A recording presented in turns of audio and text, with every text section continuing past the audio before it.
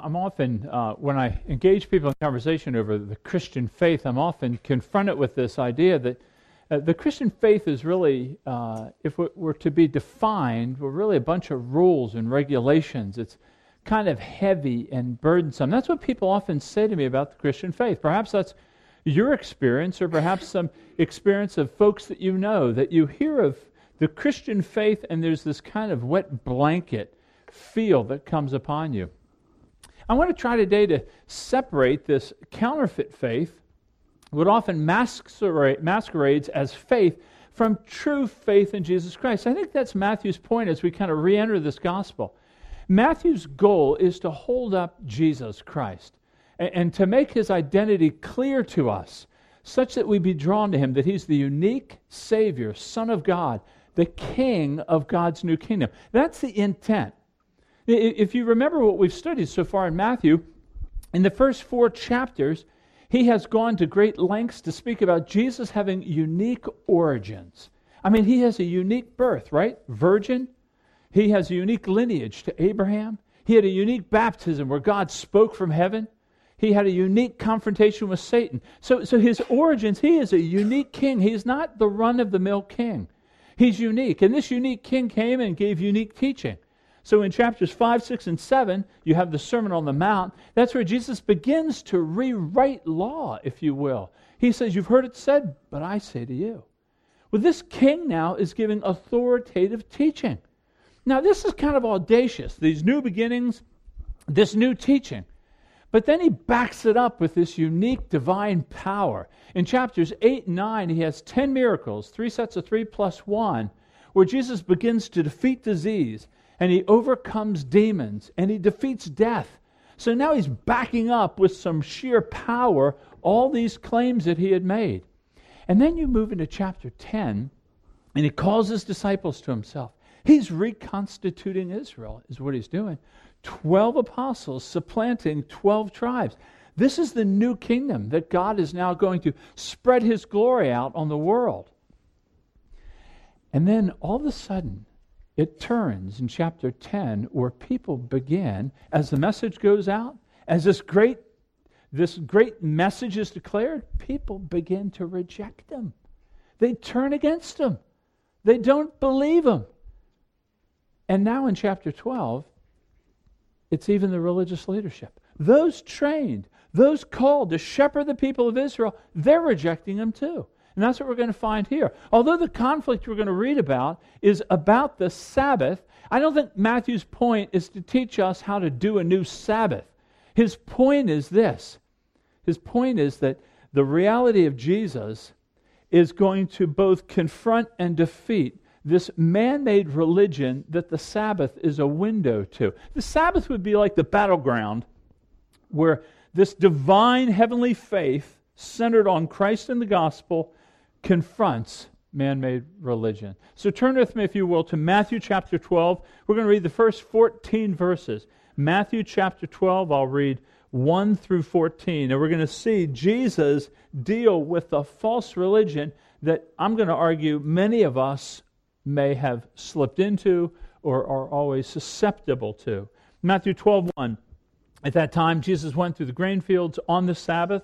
His disciples were hungry. They began to pluck heads of grain and to eat. But when the Pharisees saw it, they said to him, "Look, your disciples are doing what is not lawful to do on the Sabbath." He said to them, "Have you not read what David did when he was hungry? And those who were with him? How he entered the house of God and ate the bread of presence, which was not lawful for him to eat, nor for those who were with him, but only for the priests? Or have you not read in the law how on the Sabbath the priests in the temple profane the Sabbath and are guiltless? I tell you, something greater than the temple is here. And if you had known what this means, I desire mercy and not sacrifice, you would have not condemned the guiltless. For the Son of Man is Lord of the Sabbath." He went on from there and entered the synagogue, and a man was there with a withered hand. And they asked him, "Is it lawful to heal on the Sabbath?" So that they might accuse him. He said to them, "Which one of you who has a sheep, if it falls into a pit on the Sabbath, will not take hold of it and lift it out?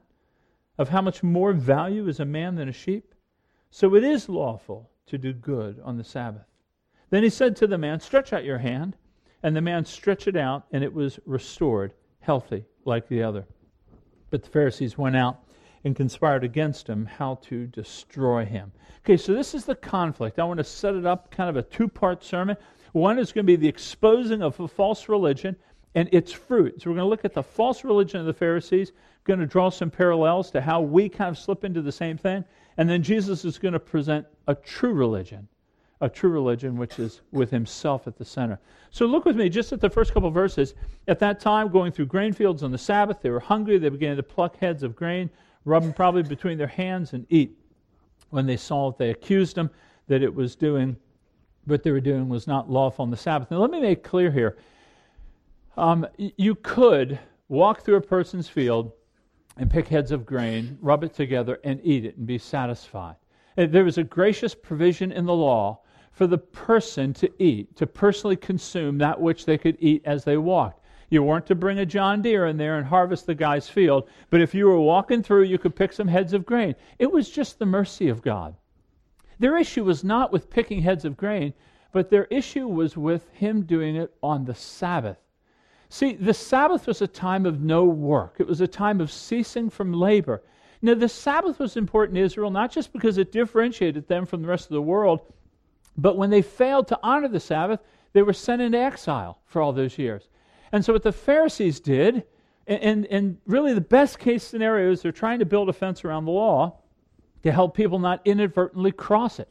But what the Pharisees did was they came up with 39 different categories of work. Crazy. Even down to not reaping and threshing. Now, that's one thing to say don't reap and thresh the field, but they boiled it down to even just personal consumption. So they turned the blessing of the Sabbath into a curse by just wrapping rules around it. You see the same thing in the second incident. Jesus goes into the synagogue. He sees a man with a withered hand. They ask him. They say, hey, is it lawful to heal? Now, obviously, they're baiting him. Now, the man with the withered hand, the word withered means shriveled, so probably some muscular dysfunction, probably had existed for a long time, but I would imagine it would have been a terrible plight for him. But they're asking, is it lawful? Because to the Pharisee, to their oral tradition, to heal, if there was an emergency or an immediately threatening situation, was okay to do on the Sabbath, but not if it could wait. If it was non-life-threatening, it can wait till tomorrow. See, what the Pharisees were doing was they were taking the Sabbath and they were wrapping it with, there was more regulation than the insurance industry. I mean, it was incredible how much red tape they wrapped around the nature of keeping the Sabbath. Now, keep in mind what the Sabbath is for. This command to honor and keep the Sabbath was fourth commandment. God gave it to the people. Why? Well, because God did it. So go back to Genesis 1 and 2, and you'll find that God worked for 6 days, and on the seventh day He rested. Now, God did not rest because He needed a break. God rested to enjoy all that He had made. And His rest meant that He created it perfectly. He didn't look around and think, well, I should be changing that, and I got to do a better job over here, and I need to tweak this part of creation. What He created was perfect. He sat and enjoyed it. Just enjoyed all that He made. And the blessing of the Sabbath to the man and the woman was that they would enjoy it with Him. That He's inviting us in to say, look at all that I have made as a reflection of my glory. So the Sabbath for the man and the woman and for us was a time of not working, but not being idle, but resting in God. Finding in Him all the glory that He displays in creation and recognizing He'll love us. He'll take care of us. It's a good time to reorient our minds. It's a good time to come to terms with life, to confess, to worship. And these Pharisees had turned it into this legalistic, red tape day where you couldn't do anything. And really restricted it, moved it from being a blessing to a burden. Now, this becomes really a picture of man-made religion. This idea of wrapping so many rules around God's blessing that the blessing ceases to be just that. It tends to be a burden. And that's what these Pharisees had done. And this is really the nature of any religion outside of Christianity. See, when you think of Christianity of rules, that's a caricature. That's a caricature of Christianity. The man-made religion is always concerned with details of what you do to make yourself right with God. A man-made religion, a legalistic religion, is trying to find in our behavior this form of acceptance with God. So let me give you a quote from Tim Keller. He says, in all religions, people believe if there is a God, you relate to Him by being good. While there are many variations, the logic is the same. If I perform, if I obey, I'm accepted. And legalism is just that, trying to find acceptance by keeping some strict code of behavior. Legalism will always have a set of things to do to earn greater favor with God. In other words, this is the nature of a man-made, a legalistic religion, is that there is some code of behavior that you have to follow to find acceptance with God. It leaves you in despair, or it leaves you in arrogance if you're doing well. It's kind of a he loves me not religion. If you have a really good week and you've honored that code of behavior that you deem that you need to do to be accepted by God, then you're feeling really good. If you've had a terrible week, if you've just been swallowed up in your own lusts and you've pursued them to their ends, then you feel absolutely distant and despair with God. And so you feel like He loves me one week, He doesn't love me the next week. That if God's acceptance is conditioned upon you meeting some code of behavior, you are going to be like this throughout your religious life. And this is the problem with these Pharisees. Man-made religion. You know and perhaps that's what you're struggling with right now. If you do find that your soul goes up and down based upon your behavior, you may be this kind of closet legalist. I mean, most of us are the older brother types in life. We really do sense God's happiness with us based primarily on what we do. This doesn't deny faith. You can be a legalist and believe. That's the dangerous thing. I believe, but I also believe I got to do these things. And it leads us in this track to either arrogance or just absolutely despair that we're not able to keep up with it. And you know if it's in your life by the fruit that it bears. Let me just give you some pieces of fruit that will kind of rise up from the life that is kind of a closet legalist, or those of us who are still trying to find acceptance with God through our behavior. Number one, it has a divisive nature to it. It has a divisive nature. In other words, let me give you a quote from one author about legalism. He said, legalism is trying to erect specific requirements of conduct beyond the teaching of Scripture and making adherence to them the means by which a person is qualified for full participation in the family of God. Do you hear what it's saying there? It's saying that there is a specific requirement. You can believe, but there are other requirements that you must do to be fully participating in the family of God. Now, we have that today. I mean, it may be a dress code for you, that if I were to be up here in shorts, you would be aghast. We do have a pool out there, so I will be in shorts. But there's a code of behavior that you have to live. You have to dress a certain way.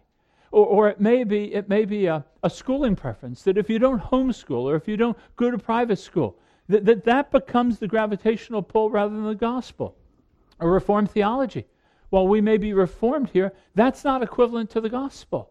Jesus Christ saves. Or perhaps it's charismatic gifts, that if you don't speak in tongues, you're somehow less than. I remember applying for a prison ministry. The first question was, what did I think about the gospel? Did I believe the gospel? The next question was, had I had the second blessing? Can I speak in tongues? Now, I imagine in their minds they weren't equivalent. It sure did look that way when I filled out the form. Or the dress code. We went up to War, West Virginia, and I remember the first time we worshiped at a church. We had done some ministry up there for years, and I'd heard that the pastor asked one of the visitors to come back when he had a belt on. It blew my mind. I mean, I can't even understand that. But we can do these things. So it has a divisive characteristic to it. It divides people. In other words, yeah, you can be with us. Well, you can be part of us, but you're not really of us unless you think and dress and act the same way that we do. And that's a fruit of man-made religion. But also so is this idea of arrogance and condemnation. You know, if you have a certain set of rules that you really want to live by, and you're doing well with this microscopic precision, you're able to keep those rules, And then you look differently at those that don't have the same ability that you do to keep with the same precision that you have those rules, that you tend to look down on them. That's what these Pharisees were like. Did you notice the scene? It says, as they went through the grain fields. Now, have you ever thought, why in the world were these Pharisees out in the grain fields? Well, they were picayune people. They were scrutinizing Christ. They're out there following him, looking to catch him to do something. That's the nature of the legalist. It's the nature of the one following a man-made religion. I want to make sure that everybody's doing what I'm doing, and if they're not, then they earn my judgment. And that's why they trap them. They try to bait them. They leave to destroy them. There's a certain arrogance that flows out of the life of the person that's struggling with legalism. Not just arrogance, though joylessness.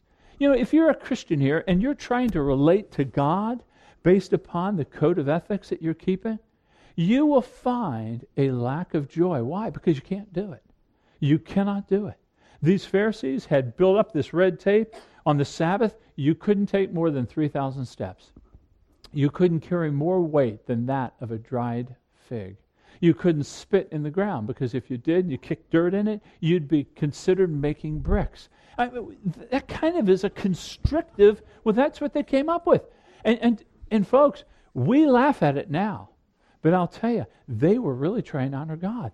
That's the deceiving thing about legalism. That's the deceiving thing about man-made religion, is they thought they were honoring God. They would, if he came in the room right now, a Pharisee, they'd say, hey, we spent 400 plus years in Babylon because we didn't honor the Sabbath. We're not going to do that again. We don't want to go back there anymore. But that's the deceptive nature. There's a joylessness to it because there's a burden to it. You can't keep it.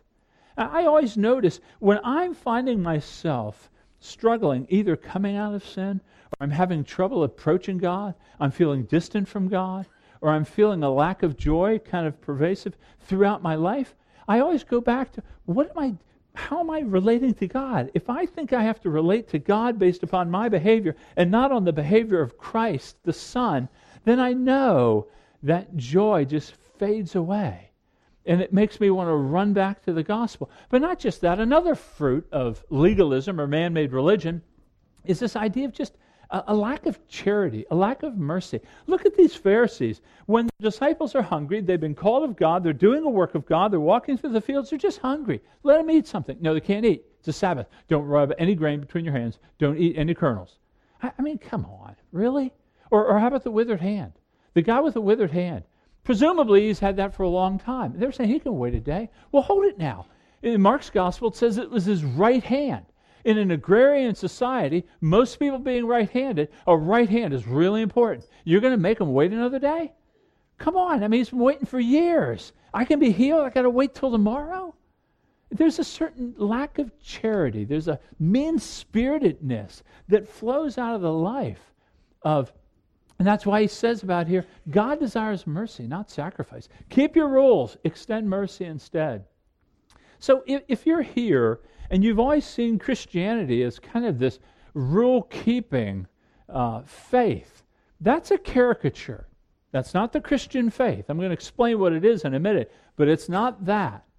If you're here and you really push yourself to keep the rules and you really punish yourself when you don't keep the rules, then I would ask you to rethink the nature of the gospel. What does it mean to rest in the merits of Christ? What does it mean to believe in the beauty of the gospel that one has been a substitute for me? If you are bold and arrogant in the rules that you keep, and you find it easy to judge those who are different than you, that don't keep the same code of ethic that you do, I think you need to go back and understand what grace means. What does it mean to be saved by grace? If you're relating to God based upon this set of criteria, and I believe that most of you that would struggle with this believes that Jesus died for your sins. But then you add to that these things that you must do. Otherwise, it's not really any good. And that denies the very gospel that you're believing in. You kind of see it. And Christians, we're not insulated from this at all. Why? Legalism is great. We love legalism. Why? Well, because it's measurable. We can see how well we're doing. We can say, look at me, I've read my Bible every day this week. I feel really good about myself and how I can relate to God. And there's a real sense of measurability. But don't fall into this Galatian controversy. Remember the church at Galatia that Paul wrote his letter to. They believe the gospel. But then what he says to them, he says, who's bewitched you? They believed in the gospel, they were saved by the gospel, but then they began trusting in all their works, leading them feeling as if now we're right with God because we're practicing circumcision and we're honoring the Sabbath.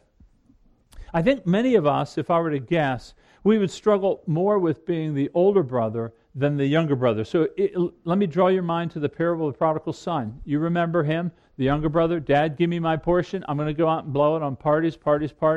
He ends up with the pigs. He comes to his senses. He recognizes the greatness of God, and he repents of his sins. He goes to his father and he says, forgive me, I've been a lousy son, just make me a slave. I just want to be with you. I've seen what the world has to offer. I don't even want it anymore. The older brother is outside. He's seething. He's seething with anger when the party's going on, and he says to his dad, comes out, his dad's so gracious, and says, son, your brother, he was dead, now he's alive. Let's rejoice together with him. He goes, you never threw me a party. I did this, and I did this, and I did this. What's the older brother doing? He's counting on everything he's been doing. He's resting on all of the things that he did. He had no understanding of the mercy of his father. He had no understanding of the love of his father. He was blind to it, even though he was living with it. That's a lot of us. That is a lot of us. And I'll tell you, he needs to repent of his religion, just like the other man needed to repent of his licentiousness. Perhaps that is you. Perhaps you've longed in considering, or you have related to God always by what you do, that you're up and down in terms of how well you're doing. And it is drudgery. I can sympathize and empathize with you. It is heavy because you cannot do it. That is the purpose of the gospel, and that's the purpose of Christ. Look at how Jesus confronts these. So that's kind of false religion, that's man-made religion, that's legalism, and that's the fruit. We want to steer clear of that. Let me introduce you to something different. This is what Christianity is, and you're going to see it centered right in Jesus Christ. Look at how Jesus responds to them. He says, have you not read what David did when he was hungry? Now, right there, that's an implicit rebuke to the Pharisees. Why? Because they were the students of the Word. They were the ones studying the Bible. They were the ones teaching the Bible. He says, haven't you read this one? Did you skip this chapter? Did you miss this when you were reading it? And what he's doing is they're confronting him for eating grain on the Sabbath. And so he goes back to the Scriptures and he speaks about David. Now, this story comes from 1 Samuel 21. 1 Samuel chapter 21. Now, in this story, David's running from Saul. Saul, of course, has turned against God. He's chasing David. David is God's man, and he's hungry with his men. He's starving. There is no food. He goes to the tabernacle and he says, please give us some food. They had no food to give him. They only had the bread of presence. Those were 12 loaves of bread that were every week baked fresh and set out before the Lord. They were representing Israel before God. And so the priest, Ahimelech, gave David the bread. You weren't supposed to do that. Only the priests were to eat that holy bread. But he gave it to David because the need demanded it. And so Jesus is saying, don't you remember? David got all that holy bread. David wasn't a priest. His men weren't priests. And God didn't condemn him. Why? Because God loves mercy. God loves mercy more than sacrifice. And so he gave him the bread.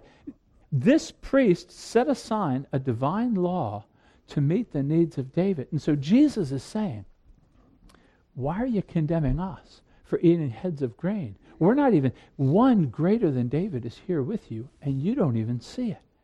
I am the son of David. I'm a greater king than David.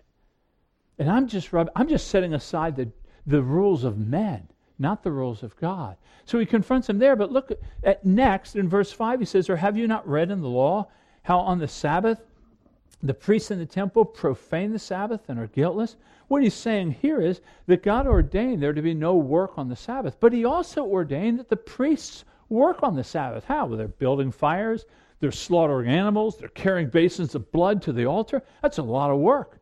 And they're not guiltless. Why? Because they're doing it as an act of worship to God. And Jesus says, but someone's greater than the temple is here. So the point is this, that Jesus isn't giving us a new set of rules for how the New Testament Christian can keep the Sabbath. I don't think he's doing that. I think Matthew is identifying Jesus and saying, he's greater than David. He's greater than the temple. God himself has come among us. He is the one that we follow. We love, we have faith, we follow him. It's not conditioned upon the rules that you may or may not keep. It's conditioned upon where are you with this one, with the one who is the Son of Man and Lord of the Sabbath. Jesus is declaring himself. He says, for the Son of Man is the Lord of the Sabbath. The Son of Man is an expression from Daniel 7, 13 and 14. And here's the scene. One, like the Son of Man, comes before the Ancient of Days. That's God. And God gives to this Son of Man, he gives to him a kingdom that's eternal and powerful and glorious. All authority, all glory is given to this Son of Man. Jesus designates himself as that. So he's declaring himself to be the one who has stood before God and been given a kingdom for all ages. And he says, I'm the Son of Man, therefore I'm the Lord of the Sabbath. I write the laws of the Sabbath. You come to me. I'm actually your Sabbath. The Sabbath was always pointing to Jesus. See, the Pharisees made much of the details of the Sabbath, and Jesus is saying, I'm your Sabbath. And Jesus doesn't just declare it, he demonstrates it. Look what he does in the next incident. He tells the man, he sees the man with the withered hand. He knows they're trying to trap him. And they do try to accuse him. It shows the shriveledness of the heart of the legalist. I mean, they have no concern for the plight of this man. And so Jesus, showing the emptiness and the hypocrisy of man-made or legalistic religion, he shows the hypocrisy of it by saying, if you had a sheep in a pit, would you pull it out? And the implication is, yeah, every single one of them would have. He goes, isn't a man more important than a sheep? And that's why he says, stretch out your hand. The man stretches out his hand, and it's immediately healed. Jesus didn't lift a pinky to do work to heal him. He's the Lord of the Sabbath, and the man's healed. So what you have here is Jesus coming. What is Christianity? It's not a man-made religion. It's a religion from above. Jesus coming, and he's saying, put your faith in me. Follow me. I'm the Lord of the Sabbath. I'm the Son of Man. So what Christianity is, in its most essential ingredients, is simply faith. I'm going to follow. I'm going to trust. I'm going to love. I'm going to pursue this one who can lead me to an eternal Sabbath. Now that is going to produce a whole different set of fruit. So the fruit from false religion I gave you, let me just give you a few aspects of the fruit of this faith. There is emancipation. There's freedom with Christ. In other words, Jesus said, Jesus has come and he's come to be our Sabbath. Remember, in the Old Testament, what Sabbath was a day for you to cease working in a broken world. Jesus has come to bring a rest that transcends just, I get Friday and Saturday, or I get Saturday and Sunday off. His rest transcends that. He's giving us a rest from the weightiness and the burden of the sin that we have. You know how you feel. You walk in a way that is so ungodly, and you feel this burden and this distance from God, and you feel as though your shoulders droop over it. If you don't, and then there's a whole nother problem. But the reality of it is that we need more than a physical rest. We need a spiritual rest. We know we've been made for something more, and yet that something more seems so far away. And Jesus is saying, I've come to give you rest. In fact, here's what's interesting about this passage in 12. If you were to look back, you don't have to, you can later. If you just go back to the previous passage in chapter 11, 25 to 30, here's what Jesus says to set us up for 12. He says, come to me, all you who are heavy laden and burdened, and I'll give you rest. Take my yoke upon you and learn from me, for I'm humble and gentle, and I'll give you rest for your souls. Then he proclaims himself to be Lord of the rest, Lord of the Sabbath. That Jesus has come. Don't you want that rest? I mean, don't you want to be freed from dragging the ghosts of your past and the skeletons of your past? I mean, don't you want to walk free of all the guilt and the shame that you feel? And Jesus is the one. And the reason he can proclaim this rest is he knows he's going to be the one dying for our sins. And if Jesus Christ, through the gospel, dies for our sins, we don't have to die for them. We don't have to pay for them. He has come to save us from the penalty of our sin, the penalty of death. There is so much rest in Christ There's acceptance with God. There's the deliverance of guilt and shame. So you know the fruit of the Christian life is one of freedom. We are happy people. We're happy people because He is stood in our stead and He has reconciled us to the Father. There is a rest. There is a peace. If you have any sort of understanding of the depth of depravity of our souls, you are thankful to the one who has delivered you from that. But also there's a celebration with this faith in Christ. There ought to be a celebration. You, if you're a Christian, you're now reconciled to God. You have been made right with God through another. You have this idea that Jesus is the Son of Man. He's the Lord of the Sabbath. He has a kingdom given to Him that will never fade, that will never perish. You are forever with Him. I mean, imagine that. We are under this growing threat of terrorism, Islam, the Middle East. It's just getting the headlines galore. And yet He stands as the Son of Man and Lord of the Sabbath. They are not running roughshod. He sits at the right hand of God, above all rule, authority, above all power and dominion. There is nothing that happens to the hairs of His children apart from His perfect will. There is a celebration in that, folks, that we, in the midst of the gloom and the doom of this world, we stand uniquely happy in Him. We celebrate His work. We don't have to worry. He said, don't worry about what you're going to eat, what you're going to drink, what you're going to wear. Your Heavenly Father knows knows you need those things. He'll provide them for you. You seek first His kingdom and His righteousness. I mean, think about the points of celebration that we ought to have if He truly is who He says He is. But not just for emancipation and celebration, but for reorientation. Believing that Jesus is the Son of Man ought to reorient us. Now, here's what I mean by this. I've been speaking a lot about rules, and about how He's come to just establish Himself. And if you were a detailed person, you might think, whoa, we're sliding from legalism into license. We're sliding from moralism into relativism. Not so. I mean, saying that we don't measure ourselves with God based upon our rules doesn't mean we don't care about the law of God. Doesn't mean we don't care about being holy. We just want to reorient our pursuit of holiness. Our pursuit of holiness is fueled by a love for God now, not a fear of God, as if I don't do these things, I won't be accepted. That's why Jesus said in John 14:15, He says, if you love me, you'll keep my commandments. Isn't that true? That's why Augustine said that famous quote. He says, love God and do what you want. Now that could really be abused. That could really be abused. Well, I love God, so I'll just do this stuff. No. If you love God, your love tethers you to God so that you don't just live with license, but you pursue. But it's birthed out of a love for Him. So my desire to walk in a manner worthy of my wife is not driven by duty, as if I have to do it, but it's driven by love and her to me. That there is a love that causes her to want to walk in a manner that's right for our marriage. It's not duty. If it's duty, without love, it's robotic. It isn't drawn out of the grace of God. So it ought to reorient us. And I would ask you, do you seek to be holy because of your love for God or because your fear of God that He'll turn aside from you? Again, it's an indicator. But not just reorientation, but also demonstration. If you have a faith in Jesus as the Lord of the Sabbath, then it's going to flow out of your life in demonstrative ways, particularly in mercy. You notice the mercy. It's good. It's lawful to do good on the Sabbath.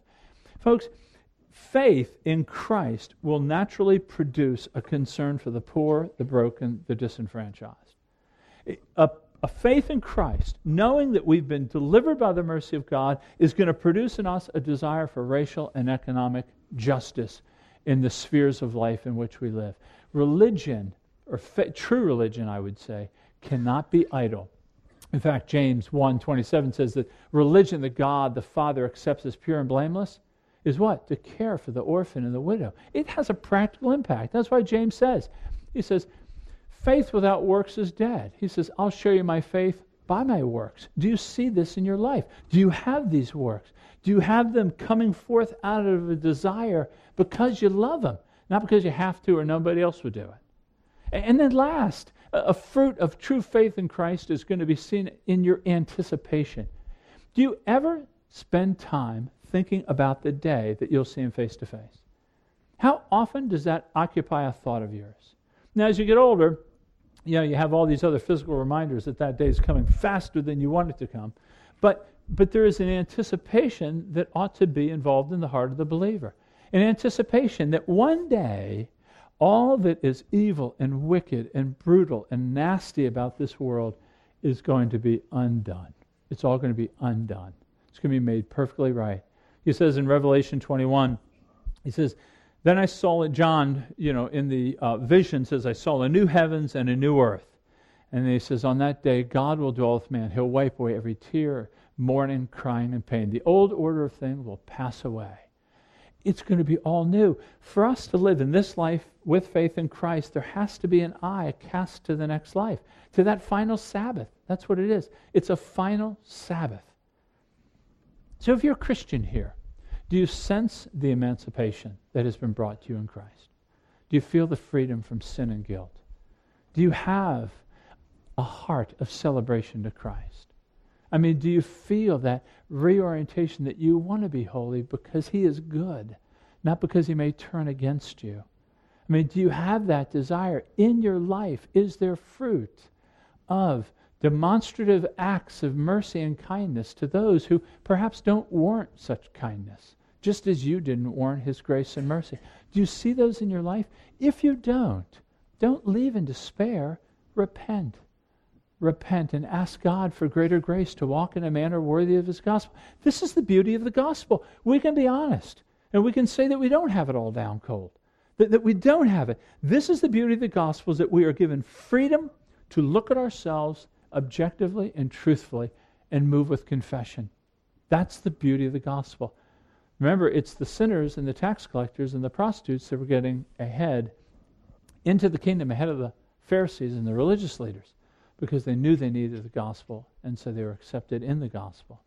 Now, if, as a church here, corporately speaking, if someone were to assess us, would they say that we're marked by Reformed theology or by a deep, passionate love for Christ?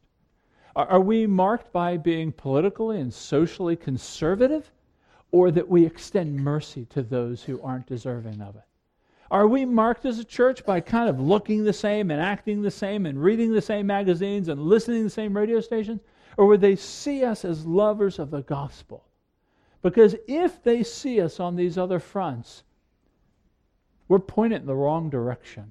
It's the gospel. That's the gravitational pull. Faith in Christ alone. Now, if you're a non-Christian here, I hope this has challenged your view of Christianity. If you've thought it to be, I've got to do these things, I hope that's been challenged for you. I hope you see that Jesus actually challenged the same religion that you may be challenging. But I also hope you see that if He proclaims Him to be Lord, if He proclaims Himself to be Lord of the Sabbath, that draws a response from you. In fact, let me give you a quote from one author regarding the nature of this statement. He says, how can you live with the terrifying thought that the hurricane has become a human, or that fire has become flesh, or that life itself became life and walked in our midst? Christianity either means that or it means nothing. It is either the most devastating disclosure of the deepest reality of the world, or it's a sham, a bit of deceitful play acting. I mean, that's what it is. Jesus making this claim, I'm the Son of Man, the Lord of the Sabbath. Either He's a sham and He's a fool and He's just trying to dupe all of us, or if it's true, it's a devastating reality. And it ought to change the way that you have seen Christ. If you have questions about it, if you have questions about this, after the service I'd ask you to come forward or speak to someone next to you. Let me pray for us and then we'll prepare our hearts for communion. Father, thank You for the grace and the mercy that You have given to us in Jesus. Thank You for revealing to us that which is in us that is of a human origin in terms of relating to You. Forgive us for our latent legalism. Forgive us for our rule-keeping, thinking that You could somehow be impressed by my code of ethics, even though I can't even keep it. Father, please forgive us for that. Reveal to each one of us where that may be in our lives, that we might confess it and run from it, that we would run not just from that, but to Christ, to the one who is the Lord of the Sabbath. Thank you for revealing him in Scripture to us. Thank you that he has come to deliver us, to bring freedom to our lives, freedom from sin. Thank you for giving him to us that we can celebrate again, that we can rejoice in all that we have and all that he has done, that we are now party to that. Father, thank you for caring for us in our weakness. May out of our lives come a concern for those who are as weak and broken. May we love to extend mercy to those so undeserving of it, just as a demonstration of what we have partook of and what we have enjoyed. Father, would you change us today? Would you convict those who are still struggling, lead them to repentance, grant them repentance? Father, for the person still struggling with, is this all true? Is it all right? Father, would you pull back the curtain and reveal your glory as Jesus has just declared it to us? Father, would you cause us to be a church that is not known for a certain slice of theology or a conservatism or dressing. Father, those things are going to pass. May we be people centered on Christ and Christ alone. And it's in his name that we pray. Amen.